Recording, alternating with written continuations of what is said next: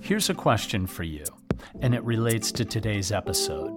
How old as a process is pottery, which essentially is the formation of vessels and other objects using clay and other raw materials fired at high temperatures to give them a hard and durable form? When I started researching today's interview with artist extraordinaire and potter Kevin O'Keefe from Mississippi, I honestly would have missed the answer to that question of how long pottery as a process has been around by at least 15,000 years. Pottery is one of the oldest human inventions. A figurine discovered in the Czech Republic dates back to 29,000 BC. Pottery vessels discovered in China date back to 18,000 BC. And pottery artifacts have been found in Japan, estimated to be from about 10,500 BC. So raise your hands if you answered correctly, and congratulations. Today's guest, Kevin O'Keefe, probably knew the answer to that question. Kevin not only keeps an age-old tradition alive through his pottery and artwork, but he makes useful and beautiful tools like one-of-a-kind sake cups, incense holders, candle holders, which are carried in top drawer shops in the United States. I'm Tom Pollard. This is Tools for Nomads. Tools for Nomads is brought to you by Top Drawer. We'd love to know where you're listening from today. Please take a moment to let us know so we can learn more about you in this growing community of like-minded souls. This describes Kevin O'Keefe's pottery. It's of iridescent glazes with copper reds or crystalline blues. They shimmer through the micro-crinkling of various types of reflective surfaces.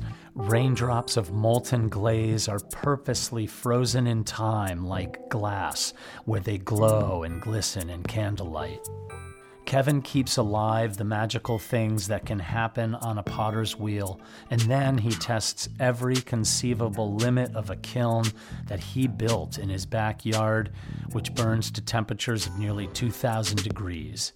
Looking at his work, I became interested in how someone like Kevin becomes a full-time artist, why someone would take that leap of faith into a world where so many artists struggle to survive.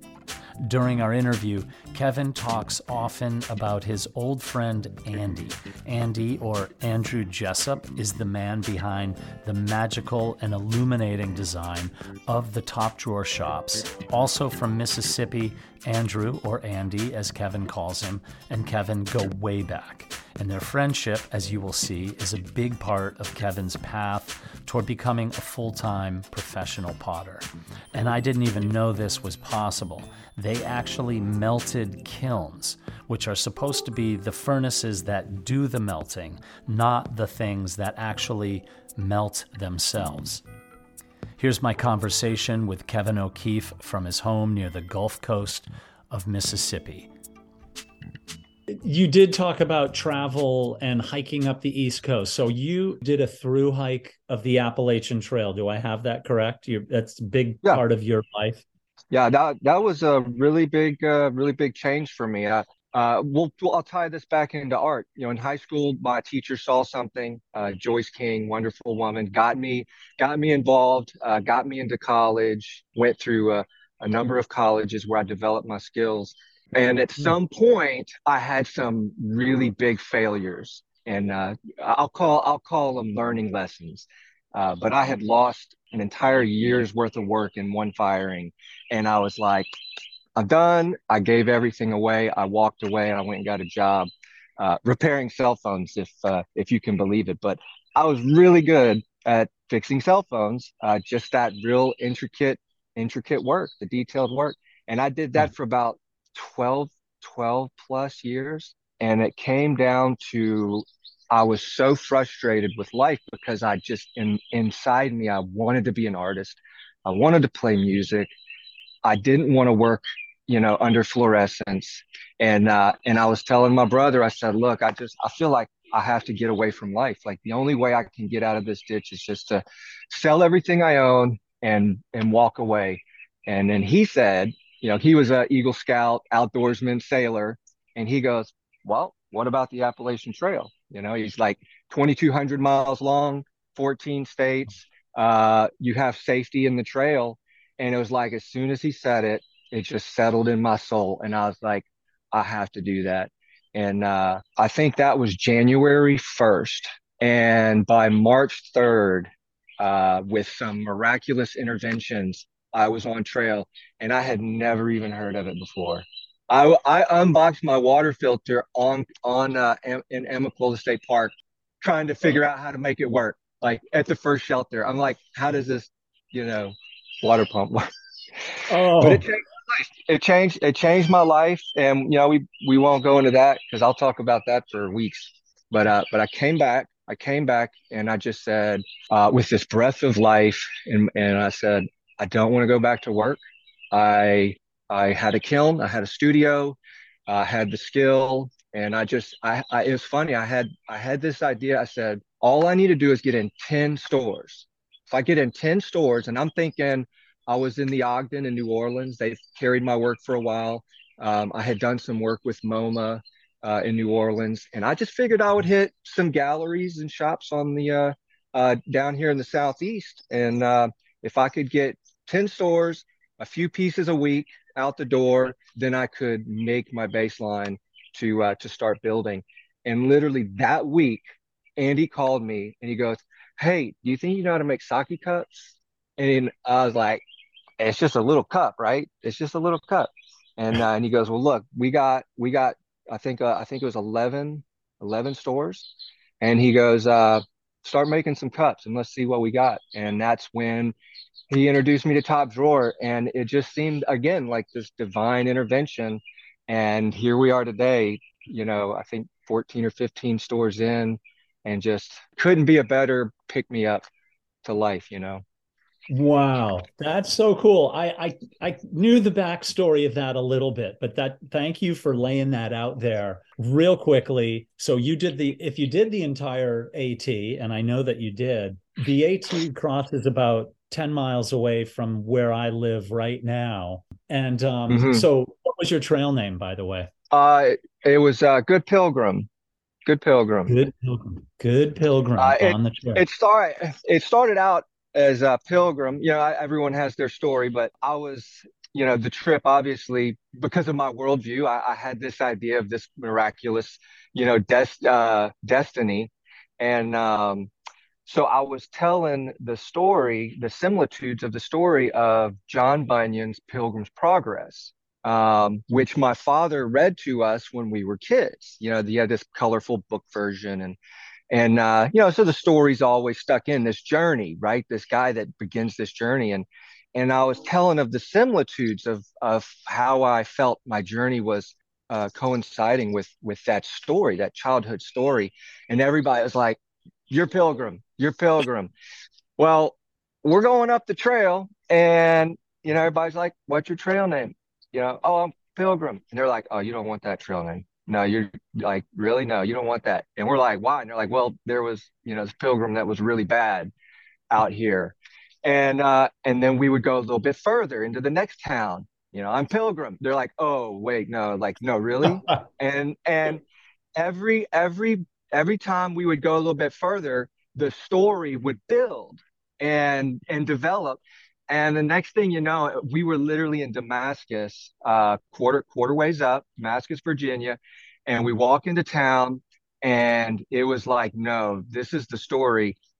This guy Pilgrim, literally like a few years before, messed with everybody to the point of, I think, threatening to hurt people during trail days, like mass hurt. And he had every law enforcement looking for him, like trying to find out what his identity was, because no one knows. Like, you just live by trail names. So here I am, like, on trail. "Hey, I'm Pilgrim." And so then we just started saying, "I'm Pilgrim, the good one." And my trail family at that time was like, "No, this is Pilgrim, the good one." And then Good Pilgrim. So, but it ended after trail days because the guy never made it out of Damascus. I guess the year he hiked, which was a few years before me. Epic trail name story. Good Pilgrim. Wow. Mm. That's great backstory. Thank And I you for sharing and I'd always clarify, it doesn't necessarily mean that I'm good. that. I'm just not the bad one. You're So, better than the other one, so that's good. right. So you do the AT, you come back, and as you had said, it was like some intervention or something happened. You get this phone call from your friend Andrew Jessup, who, for familiarity, you have known as Andy, Andy life, buddy Andy. and boom, you're making sake cups for the top drawer stores. And this might be a really cool kind of way to jump into a little bit of it, because over your left shoulder, I'm looking at a kiln.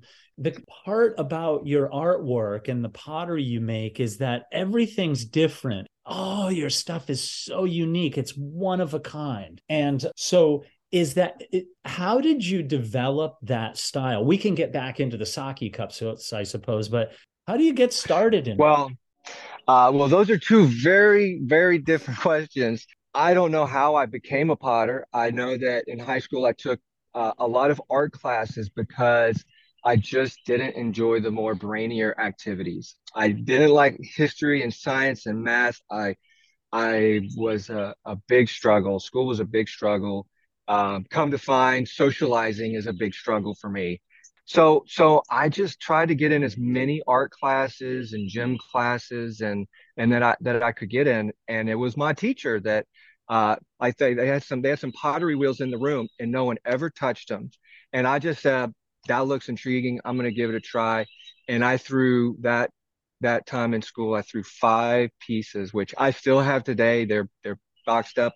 And I mean, if you looked at them, you'd be like, okay, yeah, those, I don't know what you'd think. But yeah, like I threw 5 pieces and she said, you got like there's something here. There's something here. Hmm. And they my teacher conspired with my mom behind my back, to collect all my work and submit it to a local college here, William Carey, and they had done that. I got awarded a very big scholarship, and at that point it was like no, like my parents were like, you're going. It's either there or the military, and that was not about to happen. So I went to William Carey, and then it just developed. I took all the different art classes, sculpture, stone, wood, painting, graphic design, pottery. But clay was the one medium that I just couldn't stop growing. Like I wanted to do everything. Like I feel like it's the creative side of individuals. I just got loaded with it, and clay just became so natural, with the touch, the texture, the way it moves, the way you can capture every little impression. No other medium does that. And that was before even the whole kiln stuff. Like I only made all through college. I only made work, and I would allow like the other studio students to fire it. Like they would load the kilns and fire the work. And so none of the glazes, none of the finishes were never really impressive. It's just whatever I threw on. But I just really dove into the form and how clay, like what the limits of clay were, pushing the thinness, the bigness, the most volume, and I would just lose. My fail rate was so high because I would push clay to that limit. And you never know the limit of something until it breaks. And so I would just constantly break work, just to see what it could do. And as the skills improved, I got into a lot of trouble. I was troubled, and left William Carey for another a Baptist college. William Carey was a Baptist college, and I went to Mississippi College where they would accept all of my credits, and it had to work that way. And I was there for one semester, and I was the only ceramic student. And out of 144 art students, I was the only ceramic student, and my buddy Jonathan who also is just a beautiful individual. You'll never know him because he's also locked in the woods in North Mississippi. And he's a sculptor. He's the only sculptor in the school. And so both of us just, kindred spirits, made work. Our professors gave us the freedom to do what we want. And so William Carey was the first school. They were more into formalism. So it was form over function, form over function. Then I went to Mississippi College where they gave me the freedom to just test those limits, and I did that. Well, uh, the second semester they were telling me I had to have like 2 years of language and all this music and choir, or these the secondary education. And what I realized is like not to down them because I feel like my position is very rare. Most people don't make it as artists.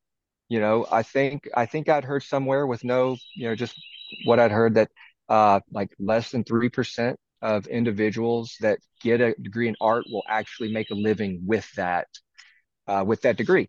So Mississippi College was giving all their students a secondary foundation to fall back on, teaching or, you know, teaching. That's pretty much what they do.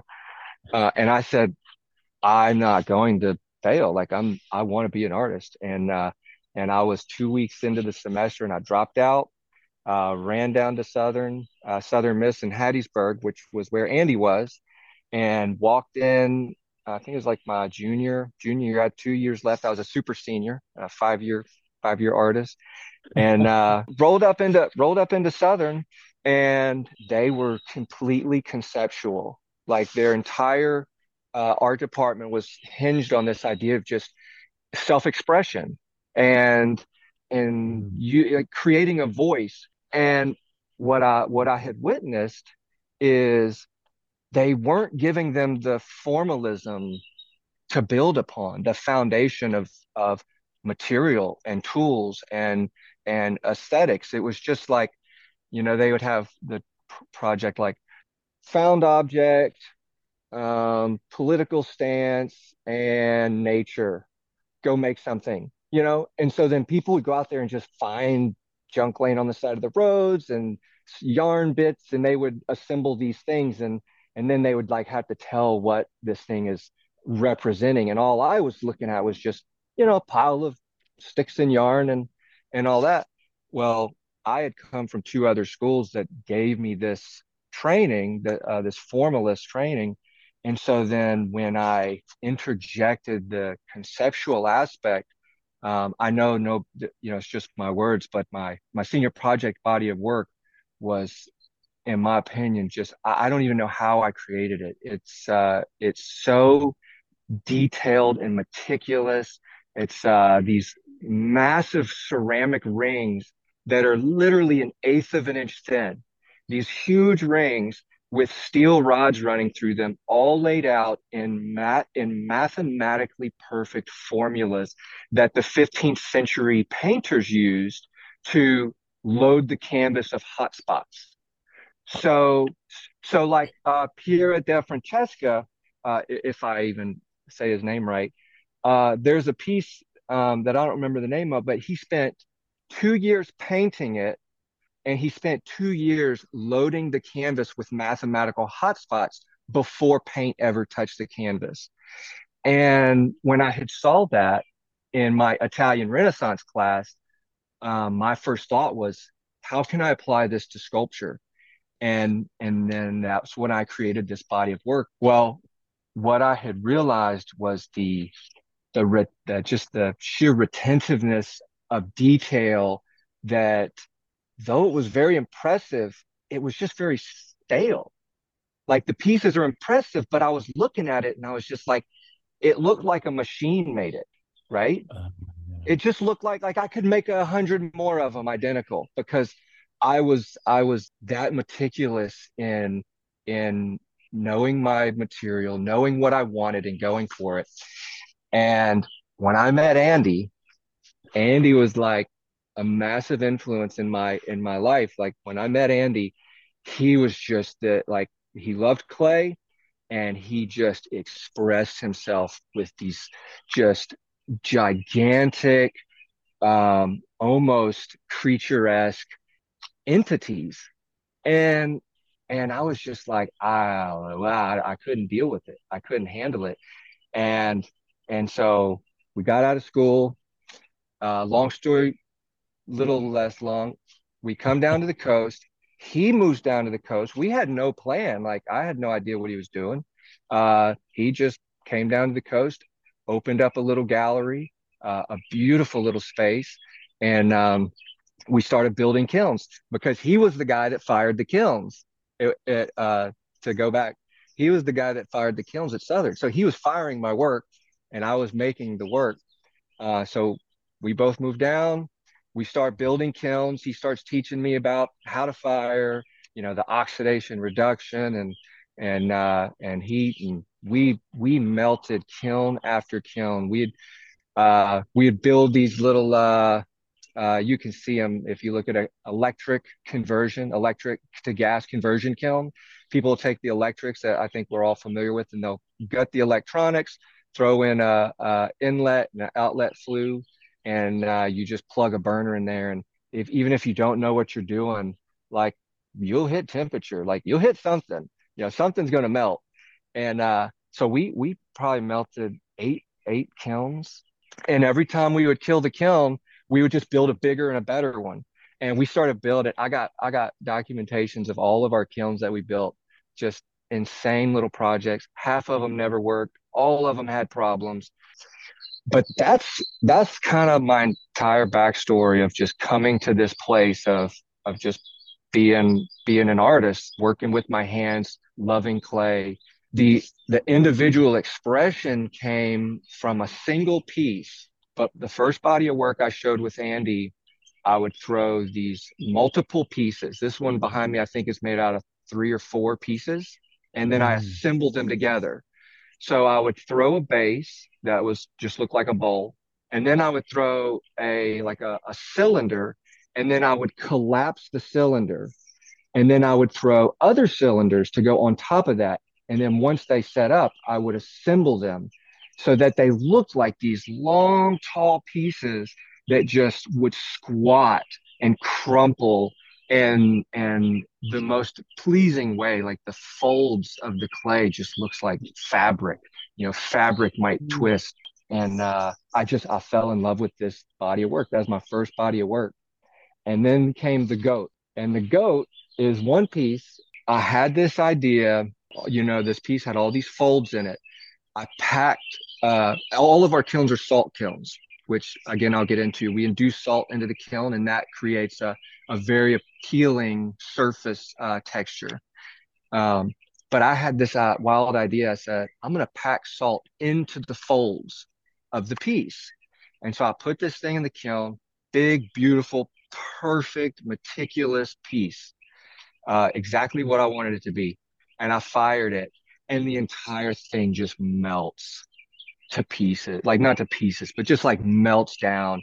And you see these channels where salt liquefied and volatilized the clay into these rivers and channels. And then like the plates which had these flowing soft folds they looked like plate tectonics just ripping apart, like scales and some sort of like dinosaur creature, like insane. And I was so upset. I was so heartbroken. I like just ruined my piece. And I call Andy up. He's living in the gallery, and he's living in his gallery. I call him up and I said, Andy, I ruined this piece, this big, beautiful piece. And he goes, bring it by. I brought it over, and I'm like just distraught. And he's just looking at it, and he's like, just look at it a little longer. And I just stopped talking, just started watching it and started looking at it. And all of a sudden, it was just this instant understanding of the desire to continue to look at it. Where the other work I'd made, it was just like I'd made it and it was gone. Like I could do it again. It didn't impress me.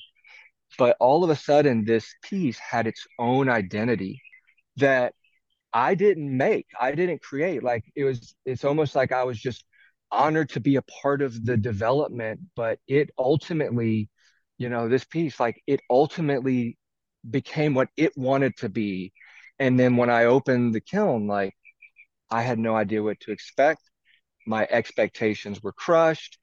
Andy, you know, my guide at the time, and probably forever, he was like, just take it, give it a minute. And it was that piece that then created an entire new direction of work where I started just loading these pieces with any type of, like, the salt is a big thing, but I would, fire faster. I would fire hotter. I would I would do anything I could to get the piece to just say something. And that was my artwork. And that was my art. And then to finalize that first question, this style, this overall style, that's all I made was sculptures. And when Andy said, "Hey, do you want to make sake cups?" I had a deep disdain for production pottery. I Mm-hmm. I could never imagine myself being like, this little machine, just like pump, pump, pump, pump, pump. I couldn't do it. I couldn't do it. And I said, well, if I'm going to make production work, the mugs and sake cups and whatever, I want each piece to at least have some sort of individual identity, as it should. And so what I ended up creating, was a process. And it was that process that gave the work the ability to have its own voice. And every cup is identical. They're all 1 or 2 inches. They all got mouths and walls and feet. Uh, but look at the identity of humans. Like, we all have every one of us has the same assets for the most part. But once you open your mouth, once you walk, once you cook eggs, like whatever you do, like you're going to lose that. And so these pieces are, to me, this, like they're their own little entities. They're these own little people, their own little characteristics. And in that, I have to celebrate what most people consider flaws. I see people see my work and they go, what happened to that thing? Like, did it fall? Did it break? Did it whatever? You know, and that's a big response, from my work. And in reality, like, isn't that how a lot of people look at humans?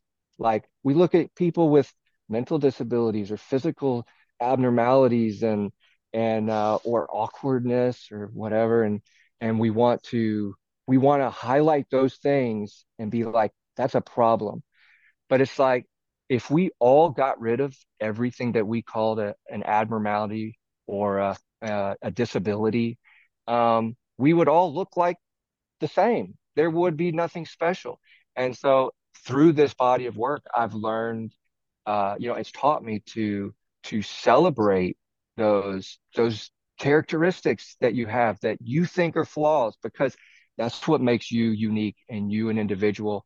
And I think the work speaks for itself. Like, I've maybe never said this to anyone before, especially publicly, but I think when people see my work, you probably don't like 95% of what you look at, but then there's that one where you're like, this is my cup. This is my cup. And it just connects with you.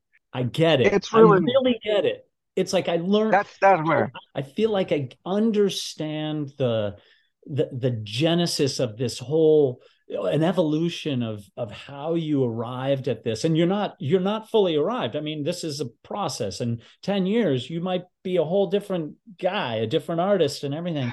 Kind of one of the essences of part of what we're endeavoring to do in this podcast and in these interviews is talk about these skills and or preserving them, or at least giving life to these skills that have been passed down through generations. So you said something back kind of in the beginning of this explanation that you and Andy started building kilns and testing small ones and taking the electronics out of one and putting an air vent in it and putting a flame into one side and um, and you melted kilns. So for the person listening or watching, the idea of melting a kiln, the kiln is supposed to be the thing that does the melting or at least Right. hardens pottery.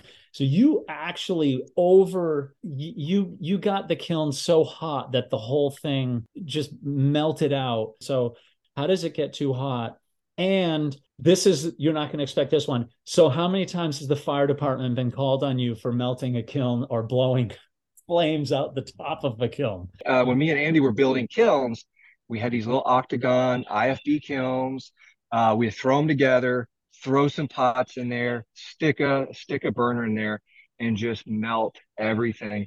And all we cared about was the work. Like, the kiln is a tool. I'm not selling a kiln. I'm not, I don't care about kilns. The inside shell is hard brick, so it can withstand the heat that and the force of elements we're putting in there. The outside of the kiln is IFB. So it's like more for insulating, because you could not stand next to that thing if it was just a hard brick. It would radiate so much heat. You would literally just you couldn't do it. Like, you'd have to have special suits. So the inside shell is to protect the kiln. The outside shell is to insulate. The outside shell is to insulate the inside. So it's a physics game. It's an act of love to come out here and to fire this thing. And I always say it's probably likened to driving a rally car. Those like rally cars where you're just running in circles in a mud pit, just running into everything. Like, that's what it's like to fire this kiln. You're listening to my May 2023 interview with Kevin O'Keefe from his home and pottery studio in Mississippi. Tools for Nomads is brought to you by Top Drawer. Top Drawer makes durable, sustainable tools for creatives like you who work to make the world better.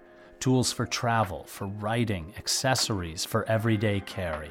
From pens to Japanese house shoes to journals, amazing photo albums, finely crafted paper, bags, eyewear, handkerchiefs, lighters, keychains. Check them out at topdrawershop.com or visit one of their dozen-plus meticulously outfitted shops in San Francisco, Los Angeles, Boston, Berkeley, Chicago, New York, and Tokyo. topdrawershop.com. If you stop into one of the stores, please let them know you listened to the podcast. Now back to my conversation with Kevin O'Keefe. So when you put that, whatever your pot or the sake cup or your product into the kiln, the process of heating it really hot hardens it, and then what usually melts kind of a glaze on the outside. Is there some chemical reaction happening, or is it like how the hell does it go from something you could squish between your fingers to something you could keep for 100 years on a shelf and use it? Yeah, that would be a really great question to research on Google from from some more The answer intelligent. is I don't know. No, I know it works, so we'll just. I know it works. I know it works. In a very layman type term, yes, clay is clay and glaze. So clay is your structure that you're building upon. Glaze is the finish. And at some point in history, they said all clay needs a finish. So you can fire just raw clay and have just this raw, rough piece of clay. But at some point they said it needs a surface finish, and that could be as simple as a single material that melts at a lower point, and then it coats the surface.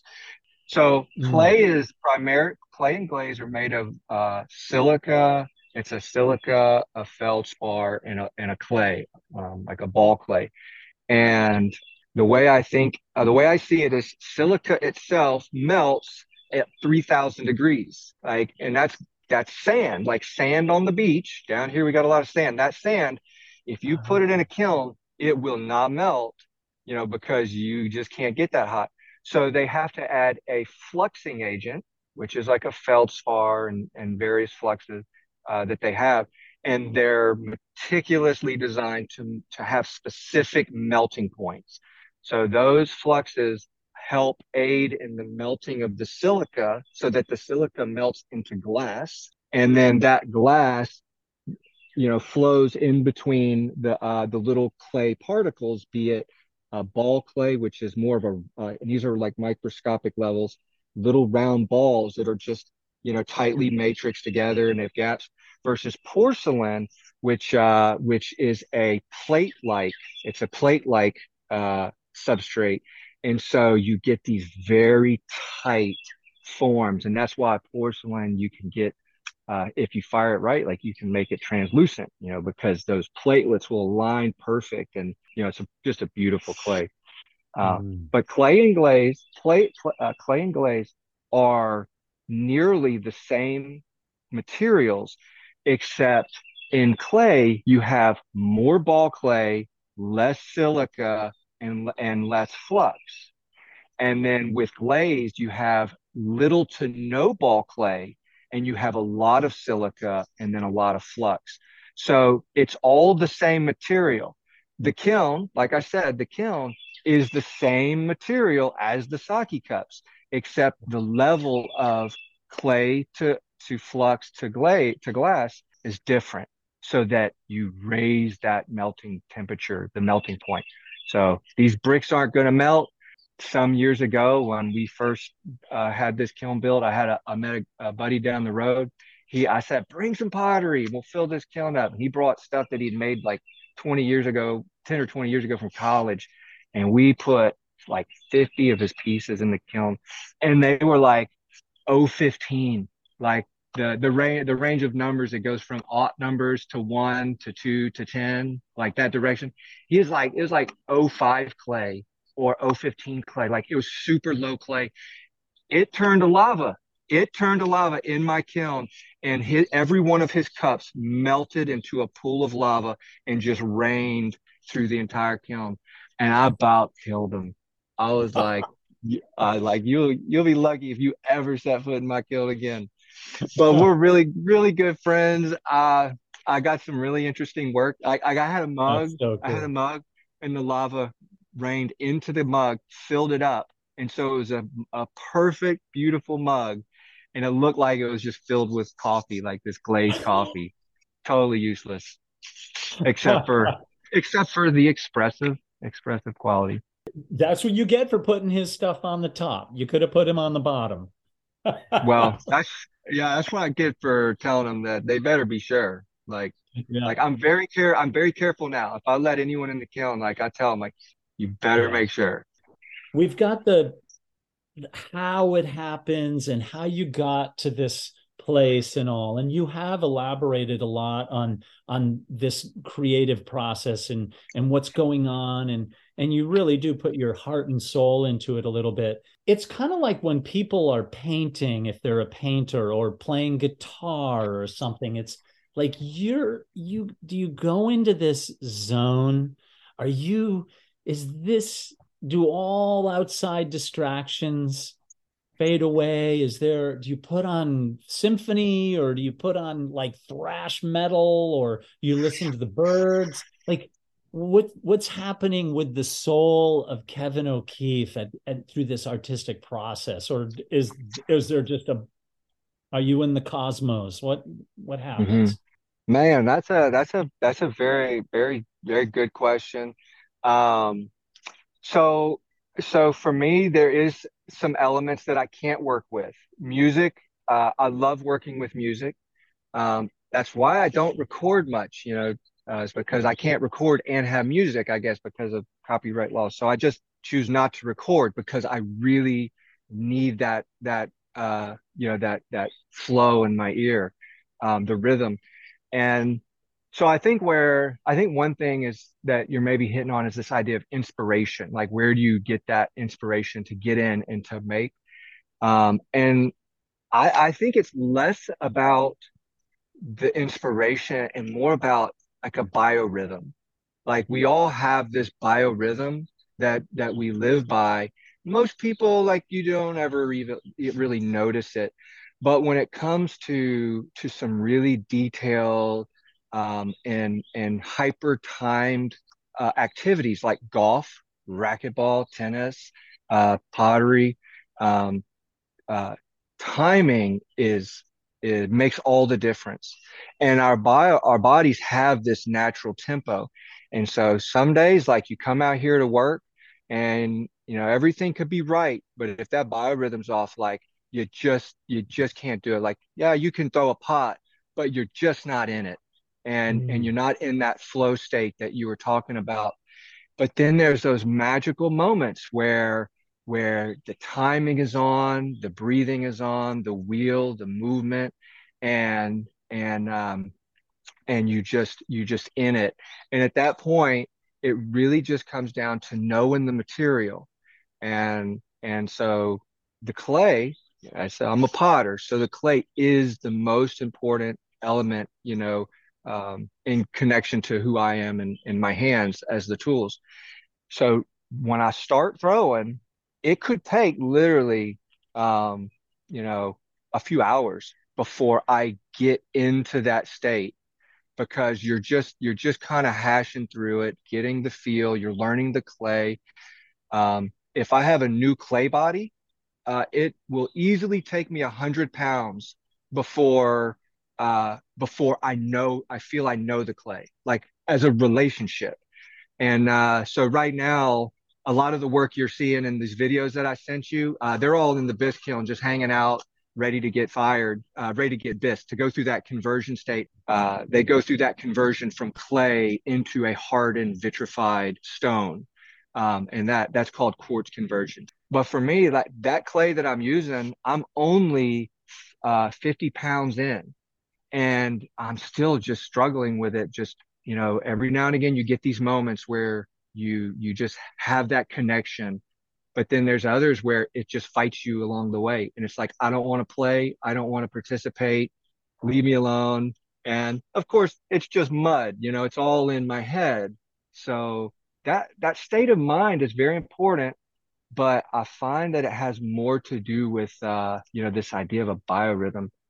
And Mm. for me, I have discovered a way to test it, to see if I'm on time.